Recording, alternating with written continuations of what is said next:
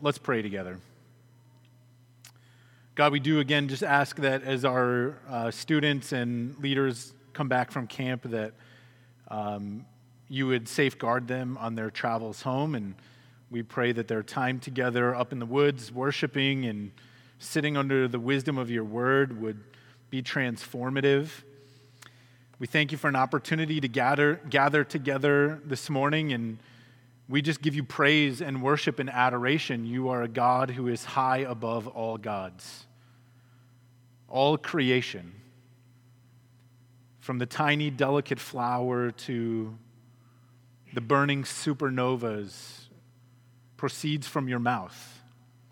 Creation has been accomplished by your word and by your will, and we stand in awe of you for these things. And we confess that we are not worthy even to turn our attention to you, to contemplate you. And yet we thank you that you are a God who has revealed yourself in your word. And Lord, we acknowledge that every word of Scripture is powerful for us as believers. And so I ask that our lives would conform to your word, that we would be sincere in our efforts to follow the teaching of Jesus, that our faith and trust and hope would be in you, that we would be still and know that you are God, and that we would love you for the God that you are. And so, Lord, I pray that as we look at your word this morning, that you would encourage our hearts, teach us, humble us before your word. In Christ's name we pray, amen.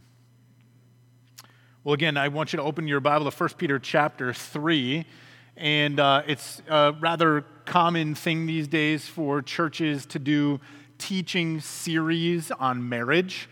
From time to time, if you're driving around the valley and you see a church billboard, you'll see they've got some upcoming series on marriage. And just the way that we approach teaching at Maricopa Springs, I don't know that we've ever done like a series on marriage. I tend to believe that if you help people become more like Jesus through the teaching of the word, then naturally marriages will improve as a result. But it's not necessarily guaranteed that if you help people have better marriages, that they will be more like Jesus. And always the goal for us as Christians is that we would be conformed to the image of Christ, that our lives would reflect him and his goodness and his truth and his beauty. But today we're going to talk about marriage. Really, we're going to talk mostly to the women in the room. We're going to talk about what it means to be a wife according to the teachings of Scripture. Next week, we're going to address husbands. It wasn't really planned this way, but next week is Father's Day. And so we'll be bringing it to the husbands and dads next week. But I guess the next 2 weeks will be something like a marriage series. Okay, so here we go. 1 Peter chapter 3, verses 1 through 6. Likewise, wives, be subject to your own husbands, so that even if some do not obey the word, they may be won without a word by the conduct of their wives, when they see your respectful and pure conduct. Do not let your adorning be external, the braiding of hair and the putting on of gold jewelry or the clothing you wear, but let your adorning be the hidden person of the heart, with the imperishable beauty of a gentle and quiet spirit, which in God's sight is very precious. For this is how the holy women who hoped in God used to adorn themselves, by submitting to their own husbands, as Sarah obeyed Abraham, calling him Lord. And you are her children if you do good and do not fear anything that is frightening. So Peter begins this section with this word likewise. As we've made our way through the book of 1 Peter, we've talked about some of these transitional words from time to time. This is one of those connecting words that we find in the Bible, and it is telling us that what Peter has written previously is connected to what he's now writing. And in this case, the word likewise is making a similar comparison. So you could say something like, in the same way, or likewise, or similarly. Well, what came before? In the previous verses, Peter was commanding slaves or servants to be subject to their masters. And now he says, in the same way or similarly, let wives be subject to their husbands. In fact, he uses the exact same verb here, be subject. So he's really continuing his teaching on proper authority. And if you want to go back and listen to the YouTube videos of those prior sermons or the audio recordings, you can do that. But he's been talking about proper authority structure for Christians, from governing authorities to masters and slaves to now husbands and wives. In other words, just as a slave is under the authority of his master, likewise, a wife is under the authority of her husband. But I think we should really begin a kind of thorough examination of these verses by asking ourselves a really essential question. What is the relational ethic that every Christian is called to? For us as Christians, what should define every relationship that we have? Do you know the answer to that? Of course, the answer is love. As Christians, we're called to love our enemies. We're called to love our neighbors. We're called to love God. And of course, in marriage, we're called to love our spouse. So although Peter doesn't mention the word love in these verses, I want you to understand he does not have to use the word love in order to be teaching us about what proper loving relationships look like in the context of marriage. A wife is to love God, and out of her love for God, she is to love her husband, and part of that will drive then the wife to be subject to her husband, to be respectful and pure, to adorn herself with an inner beauty, to have a gentle and quiet spirit, to fear only God. These are all aspects of what it looks like for a wife to love her husband. And so it's possible that a Christian woman might read these verses, maybe encounter them for the first time as she's growing in her walk with Jesus. And at first she might look at these verses and think, this is a great burden that is being placed upon me as a woman, to be subject to my husband. Particularly so in our modern context that really generally rejects biblical wisdom as it's taught. But the heart of a Christian woman, as she begins to trust Jesus more, as she grows in her faith in Christ, in time is going to see this is no great burden. This is simply the way of Jesus, the way of love that is being applied particularly to the wife in her position in the context of the marriage. So fundamentally, I want you to understand, Peter is only instructing wives on what it looks like for them to love their husbands, and in doing so then to love God in obedience. But in order for us to really accept that, I think we first might have to bring a sledgehammer to the secular worldview that is so frequently rammed down our throats, that is so frequently fed to us that we begin to maybe imbibe it. We have maybe a need to deconstruct our definition of even the word love, and certainly to deconstruct some of the ways that we think about what it means to be male and female. So in our culture, love does not mean self-sacrifice, does it? Love means self-gratification. If I love you according to the dictates of our culture, then it means that I seek to use you for my self-gratification. That's not a biblical definition of love. And if you went to any secular college campus, or maybe you went to a professional women's association of some sort, or even just any woman at all who's tasted even a small sip of the cultural Kool-Aid that's called feminism, and you asked a woman, what do you think of these verses? She's not going to say to you, wow, this is such a beautiful ideal of what it means to be feminine, of what it means to be a woman, of what it means to love God and honor Him in my marriage. She's not going to see an ideal of womanhood operating under the loving heart of Jesus in these verses. No, a secular woman who's been imbibing the values of our culture is going to look at these verses and tell you this is oppressive. This is patriarchal. This is tyrannical or maybe even primitive. Like, we got rid of this kind of living and marriage decades ago, didn't we? In the 60s and the 70s. That the Bible unashamedly teaches that wives should be subject to their husbands enrages a world that is infected by the lies of feminism, doesn't it?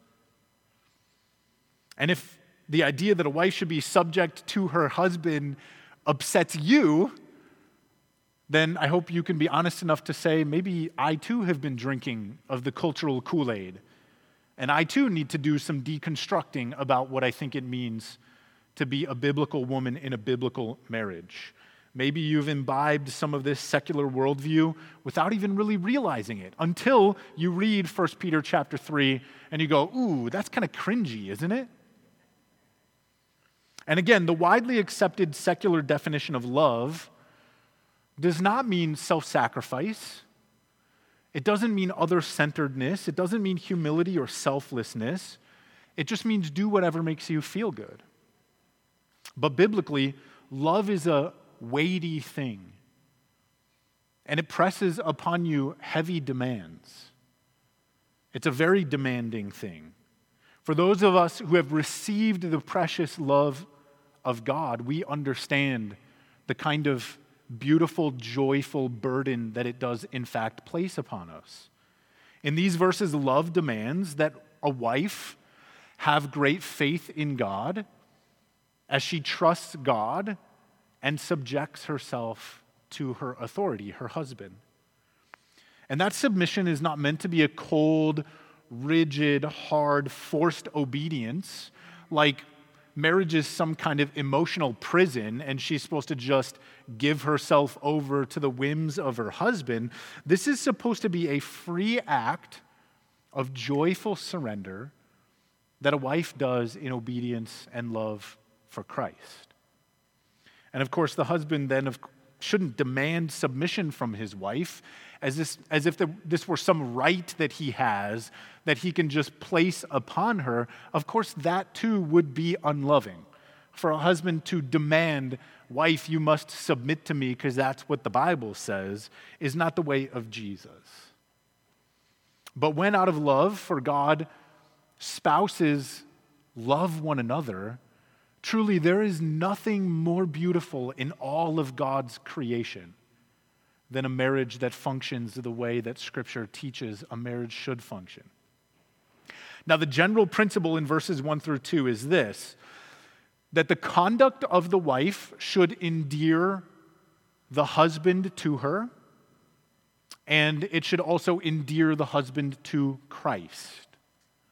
The conduct of the wife should endear the husband to her and also to Jesus.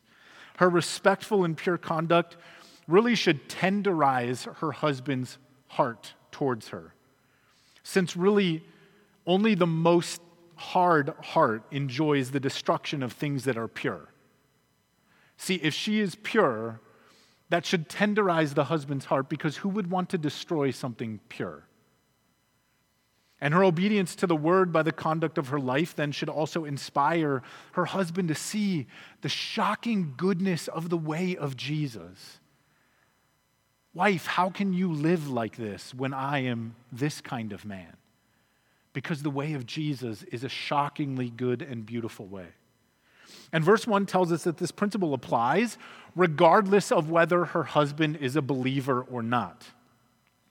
Now, hear me again when I say that in order for a wife to actually be obedient to these verses does not require her to have great faith in her husband. It requires her to have great faith in the teaching of God's word. It requires her to have great faith in the wisdom of God and the way of Jesus. Because we can hear all the standard objections, can't we? Maybe you've already been going over them in your own mind in response to the verses. Well, what if the husband's mean?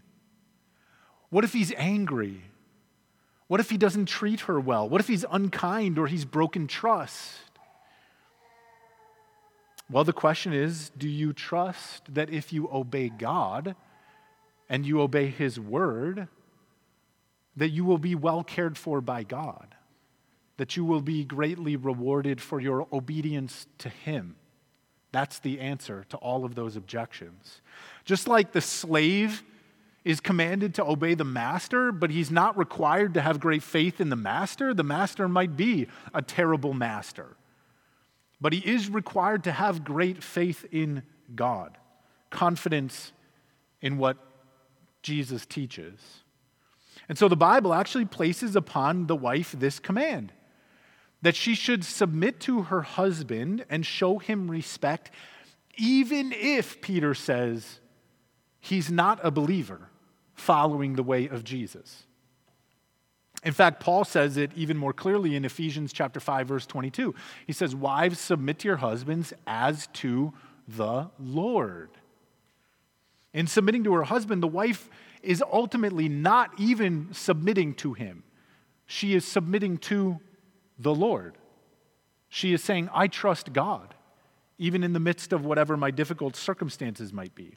So the behavior of the wife is not conditional upon the actions of the husband.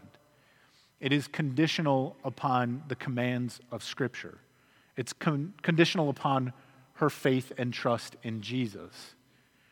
And Peter would also have us understand that the respectful and the pure conduct of the wife is often an incredibly powerful, transformational testimony to the gospel.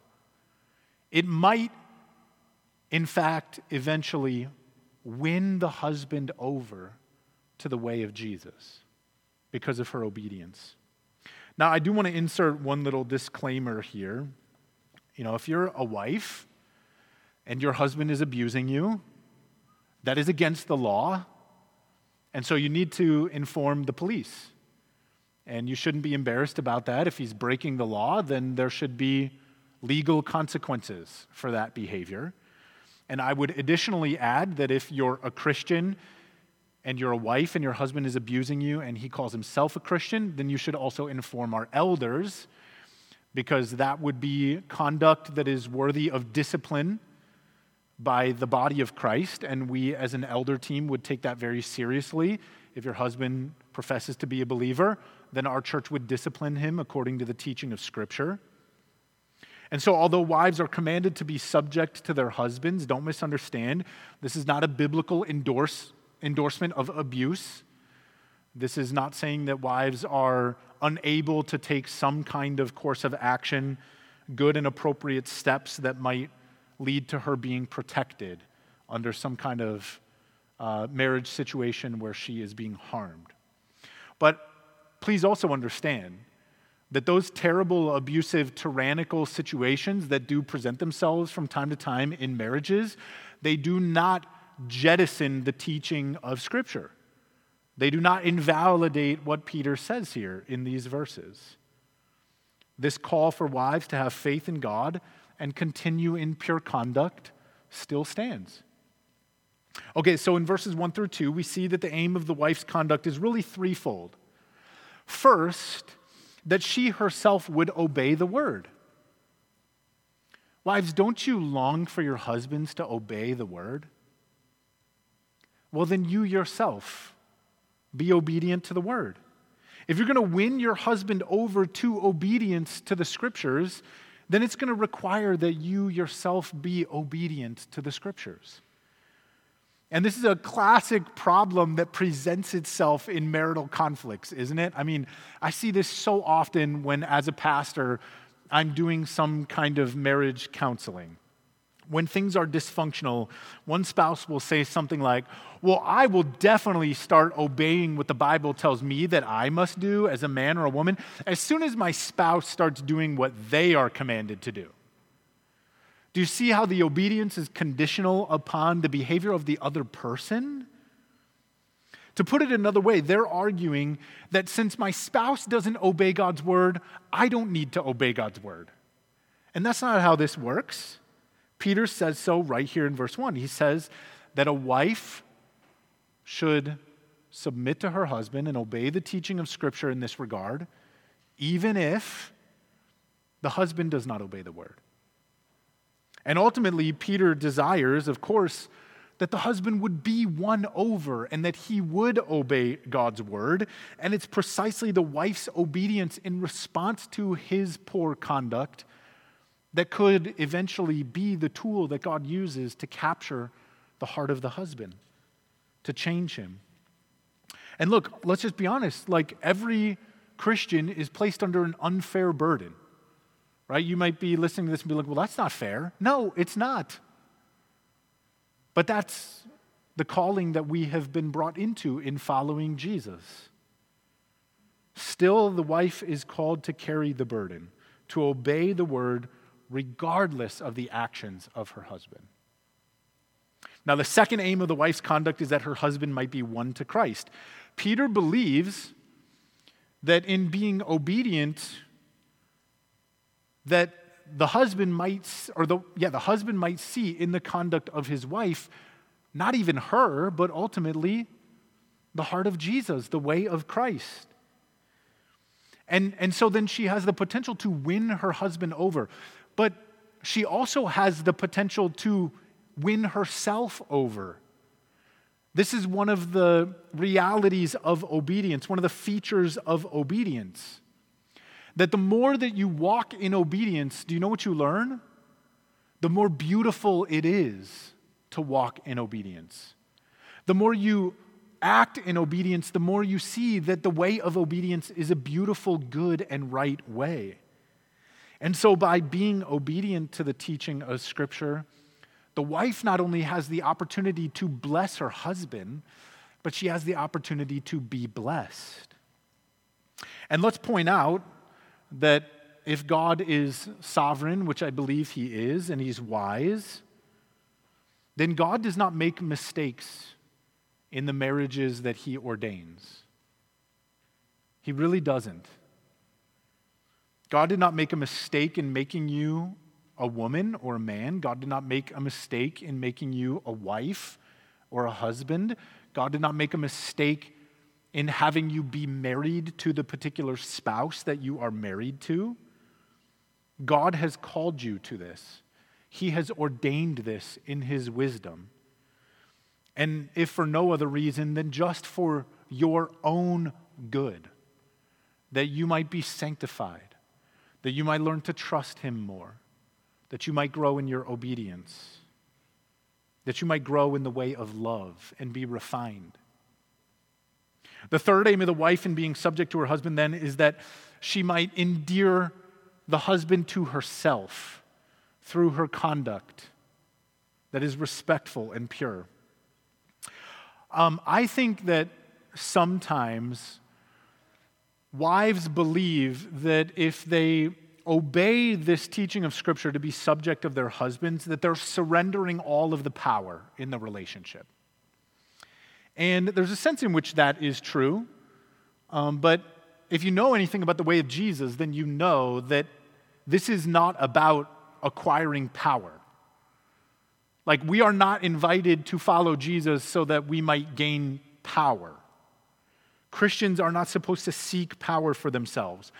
We are content to be a people who've actually chosen to be powerless so that Christ might rule and reign over us. The Christian life is a life of surrender. It's not a life of seeking power.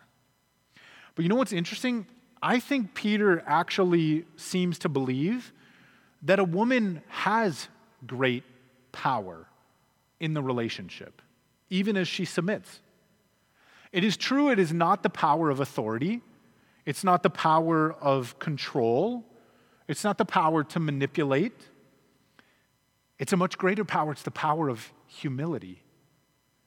It's the power of selflessness, the power of a quiet spirit. The wife has the power of purity. It's the power of Jesus who said, "Learn from me, for I am gentle and humble in heart." The power of Christ, where was it most wonderfully displayed? It was displayed in the cross. That's the kind of power that the wife has here in the marriage. Submission to God and humility and sacrificial love. That is the power of Christ in us. And it's a far greater power than a power of domineering or control.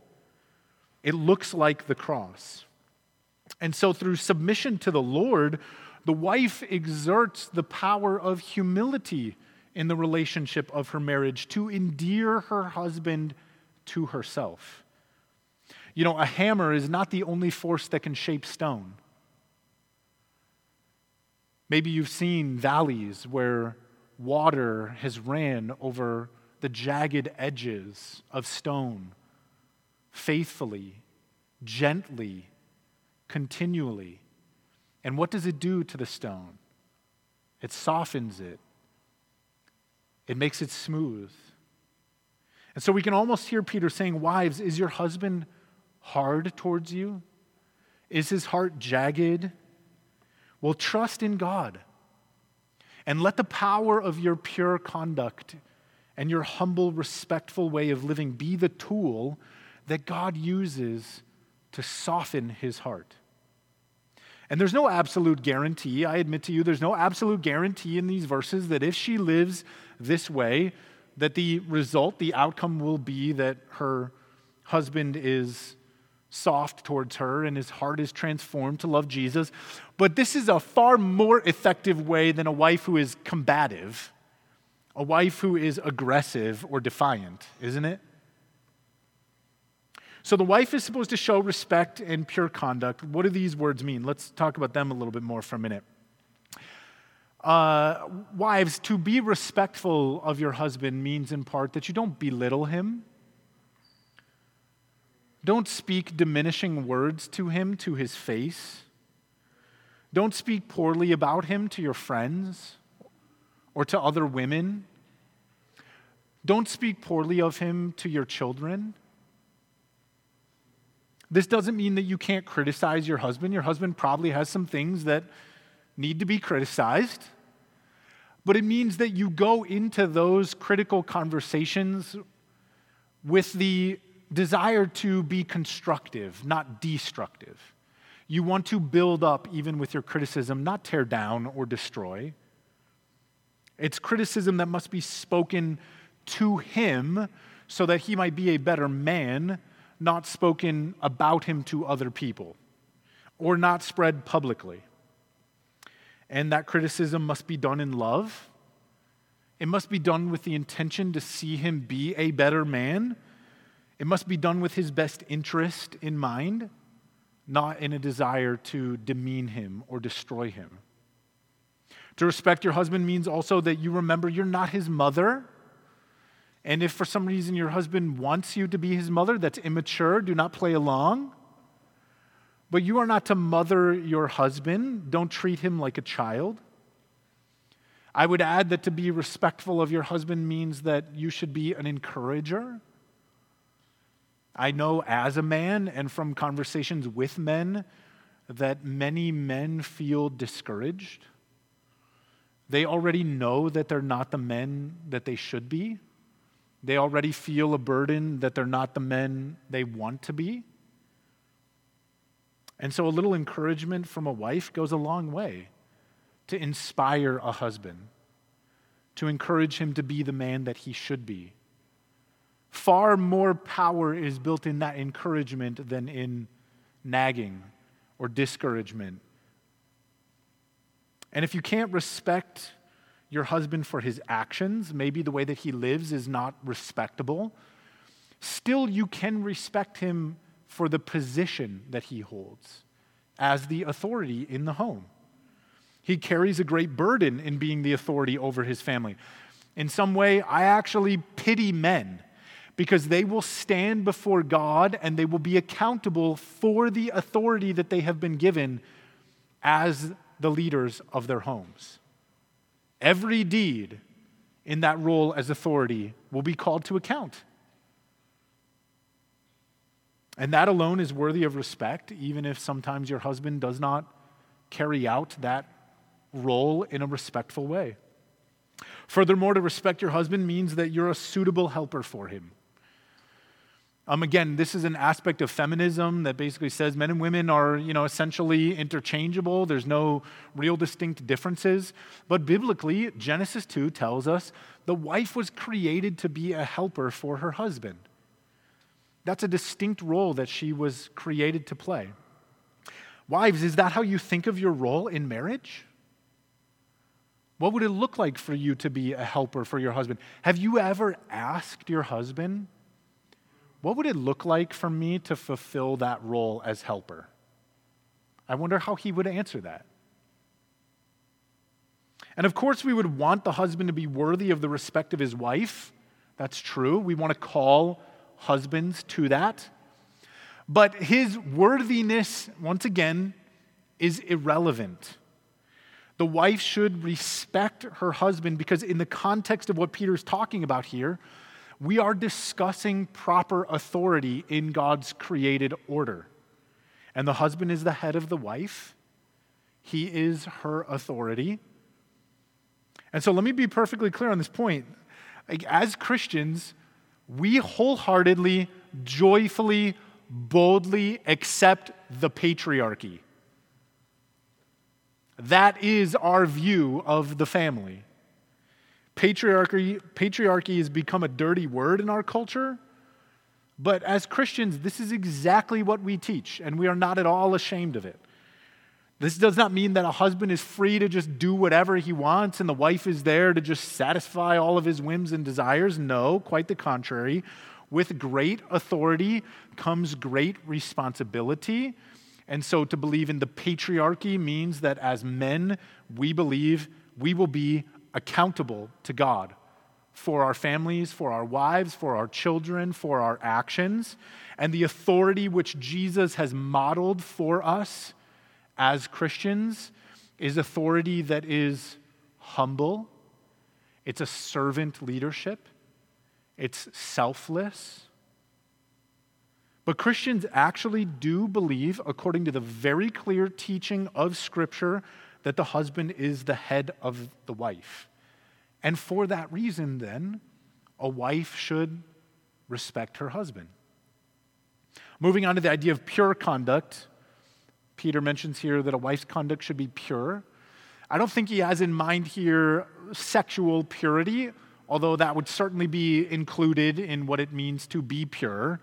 But I think actually Peter is probably more in line with what 1 John chapter 3, verse 3 says.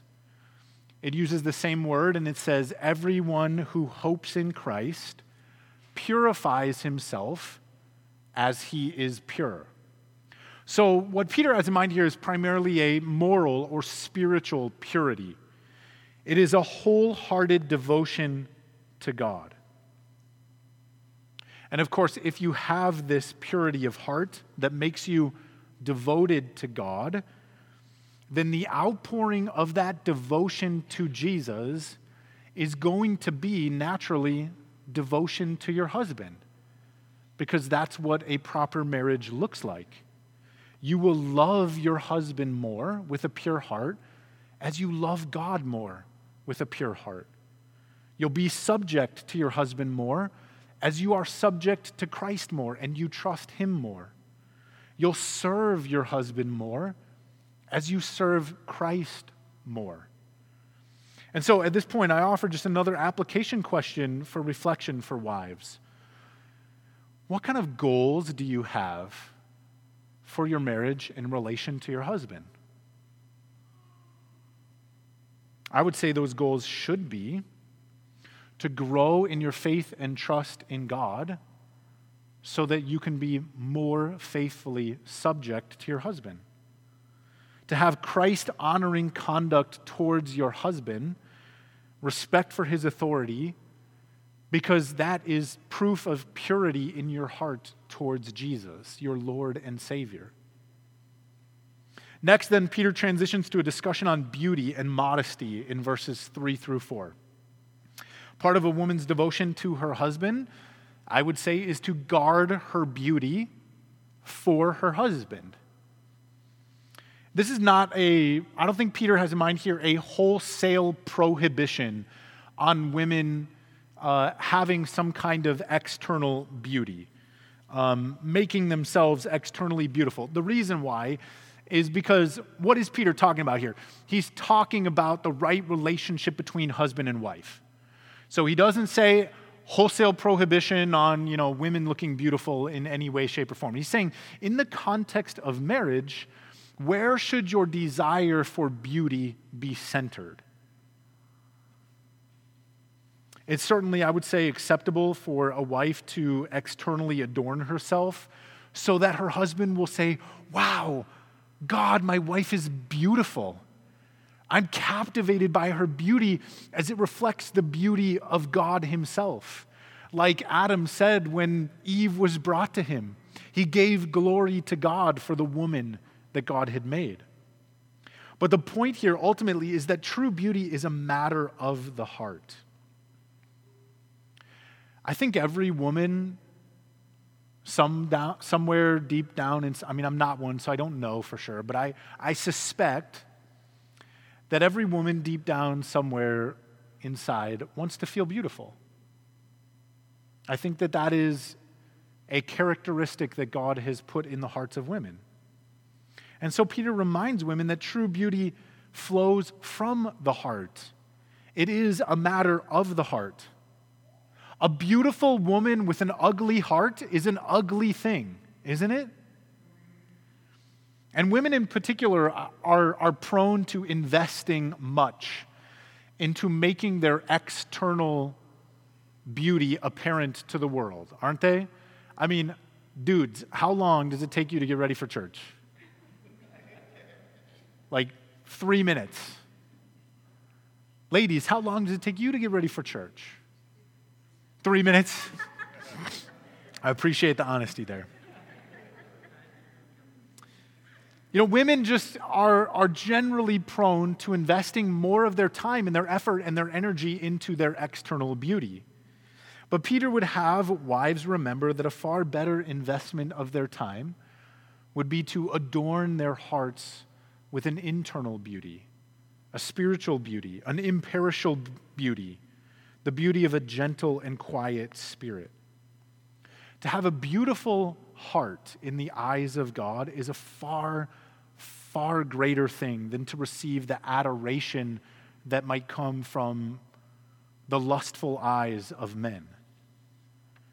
And so, women, do you spend as much time putting on Christ as you spend putting on your clothes or your makeup? And certainly included here is the idea of guarding your external beauty for your husband. Because again, Peter's speaking to husbands and wives. So provocative clothing in public, this is just a frank discussion on modesty, trying to entice men who are not your husband to view you as an object of their lust. That's the kind of thing that a Christian wife should reject. Publicly wearing low-cut shirts or leggings as a kind of pants, or, just dressing in ways that try to attract the eyes of men who are not your husband, that's inappropriate for us as Christians. There is an appropriate place for that, for wives, right? It's in the context of your bedroom. Sex is a beautiful thing that God has given to married couples.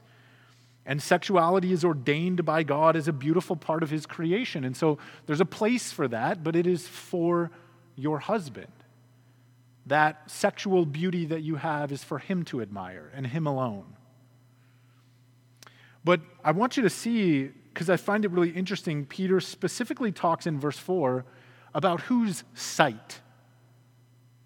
He talks about God's sight. Peter's concerned with what God sees. What does God delight to see when he looks upon a woman? Certainly not the things that sinful, lustful men might delight to see. God delights to see a woman with an internal, imperishable beauty. A beauty that reflects a heart of love for Jesus. And you already know this, don't you? That one day as a woman, your external beauty is going to fade. Your external beauty is perishable. But what's amazing about internal beauty is it has the inverse effect. Whereas time diminishes external beauty, time walking with Jesus only increases the internal beauty. My wife on our wedding day was so beautiful to me. The beauty of her walking down the aisle is one of the greatest things that I've ever beheld with my eyes. But my wife is more beautiful to me today than she's ever been, because she's even more like Jesus today than she was 15 years ago when we got married. And so, a wife who seeks to adorn herself with imperishable beauty that is precious in the sight of God, that's a wonderful thing, a great gift to a husband, and beauty that is beyond beauty that can be measured in external aspects. And women, don't these verses speak to you? Again, I'm not a woman, so I'm only like speculating or basing these thoughts on conversations that I've had in marriage counseling or conversations with my wife. Don't these verses speak to a deep, deep need present in your heart?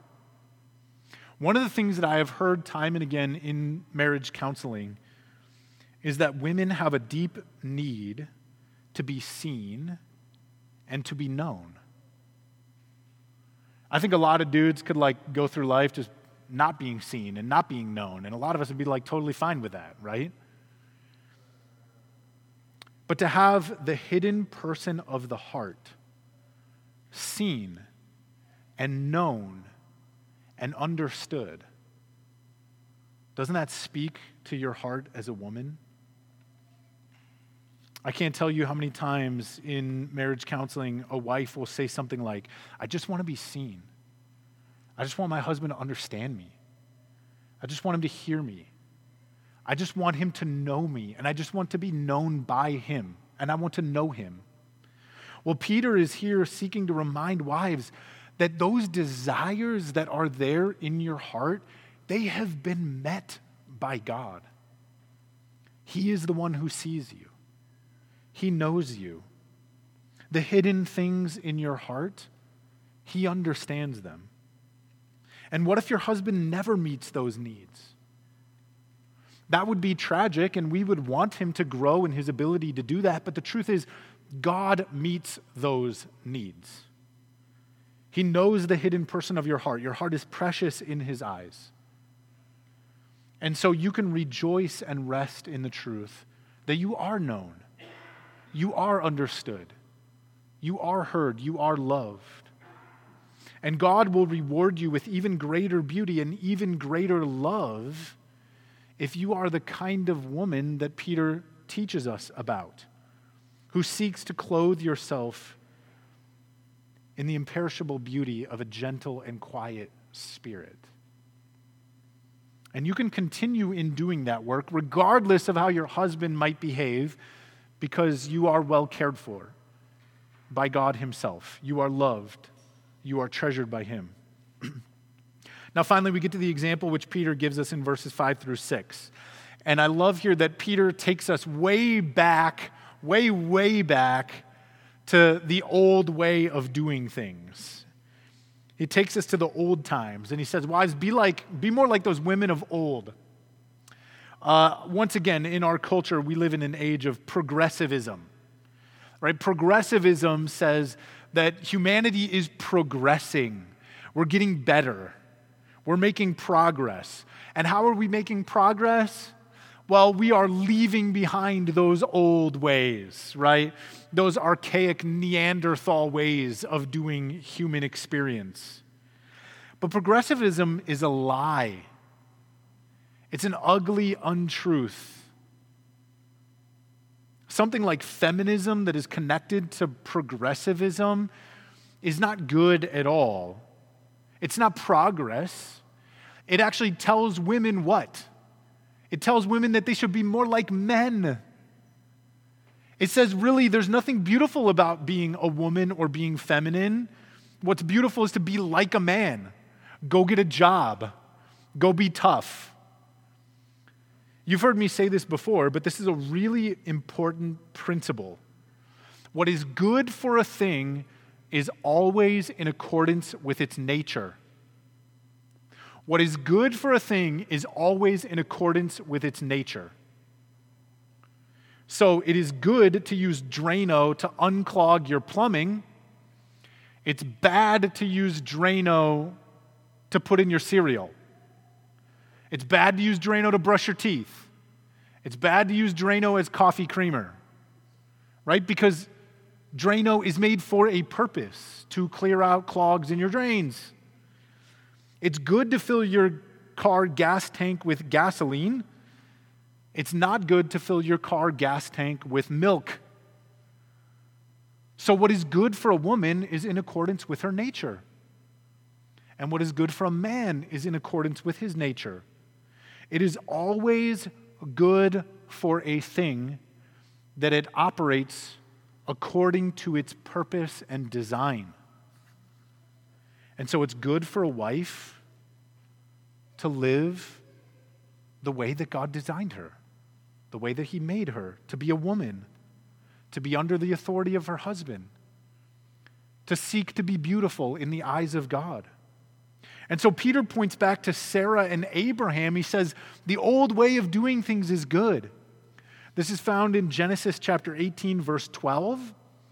And Peter simply says, there, wives, you can find a model for what it looks like to be a good wife, to show your husband respect. Now let's look for just a minute at that last phrase as we close. Peter says, you are Sarah's children if you do good and do not fear anything that is frightening. This takes some thinking. I think we need to ponder this for a minute. It's kind of an interesting way of putting things, because typically in the Bible, we are called as Christians children of Abraham. Why are we called children of Abraham?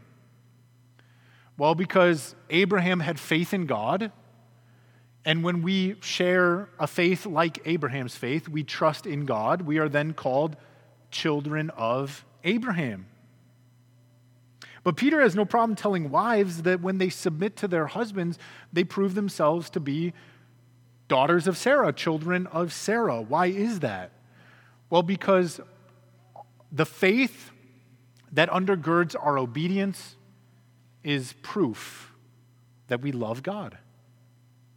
By faith, we're children of God and therefore children of Abraham.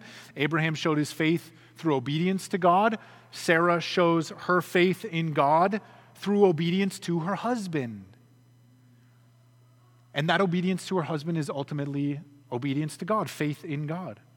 So in other words, Peter's saying that for a wife to obey this teaching, to submit to her husband, what she is really doing is she's proving that she shares the same faith that Sarah had. A faith that made her a daughter of God. Sincere faith.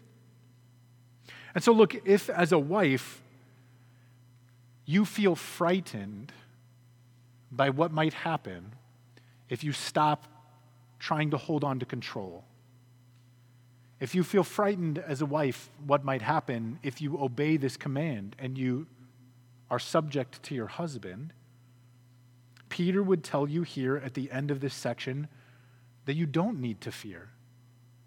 You don't need to be afraid of something that might appear frightening. Simply have faith in God. Trust in him. Be bold and courageous to believe in him, to obey what he commands. And maybe you're a dude and you're sitting here and you're like, all right, well, none of this is for me. I could have skipped out and stayed home this Sunday. No, this principle applies generally to all of us. Men and women alike, single or married. The church is called the bride of Christ, which means that we as Christians are subject to Christ, the head of the church. Each of us must submit to him. And we must have no fear in doing so, because we trust him, we believe, and he is trustworthy. As I mentioned a couple weeks ago, what did Jesus do with all power and authority in heaven and on earth? He laid down his life in love. And so we can be certain that if we obey him, he will not abuse us. It will go well for us. We do not need to be frightened. We are well cared for under his authority. which means that wives who trust God and who obey the command of Scripture to submit to their husband, they're going to be well cared for by Jesus. And all of us who trust in Christ and submit to his commands, what will happen? In the end, we will stand victorious. Though we ought to fear God by doing good and following his commands in faith, we have nothing to fear. Let's pray. Lord God, I want to pray first for the women and the wives in this room that might be hurting because in their marriage, in their experience, their husband is not worthy of respect. And I pray that you would meet them in that pain, meet them in that discomfort. And I pray that you would minister to them there, that you would increase their faith in you, that you would heal that pain and that sorrow and that suffering, and that you would give them the courage and the strength and the endurance that they need to be obedient to your word. I pray that you would see them and that you would understand them and that you would know them and that you would be approving of their internal beauty that only you can see. I pray for the wives in this room who have husbands that are unbelievers. Lord, we pray for those husbands that they would surrender their hearts and their lives to you, Jesus, and that the conduct of their wives, their pure spirit, their desire to honor you, their submission to their husband would be the tool that you use to transform the hearts of their husbands. And that those men would come to trust in Christ and rejoice in the wives that you have given them, that were faithful to pray and love them and point them to Jesus. And Lord, I pray for the husbands and the men in this room that they would use their authority like Jesus, with humility and selflessness, that their leadership would not be domineering, but would be a self-serving or a servant kind of leadership. Lord, I pray that you would help the wives in this room simply be obedient to this teaching, that they might trust you, that there is great reward and great goodness to be found in obedience to Christ. And Lord, I pray for each of us, everyone, that we would be subject to Christ, our head, that it would be our desire to love him and to serve him and to honor him. And I ask these things in Christ's name. Amen.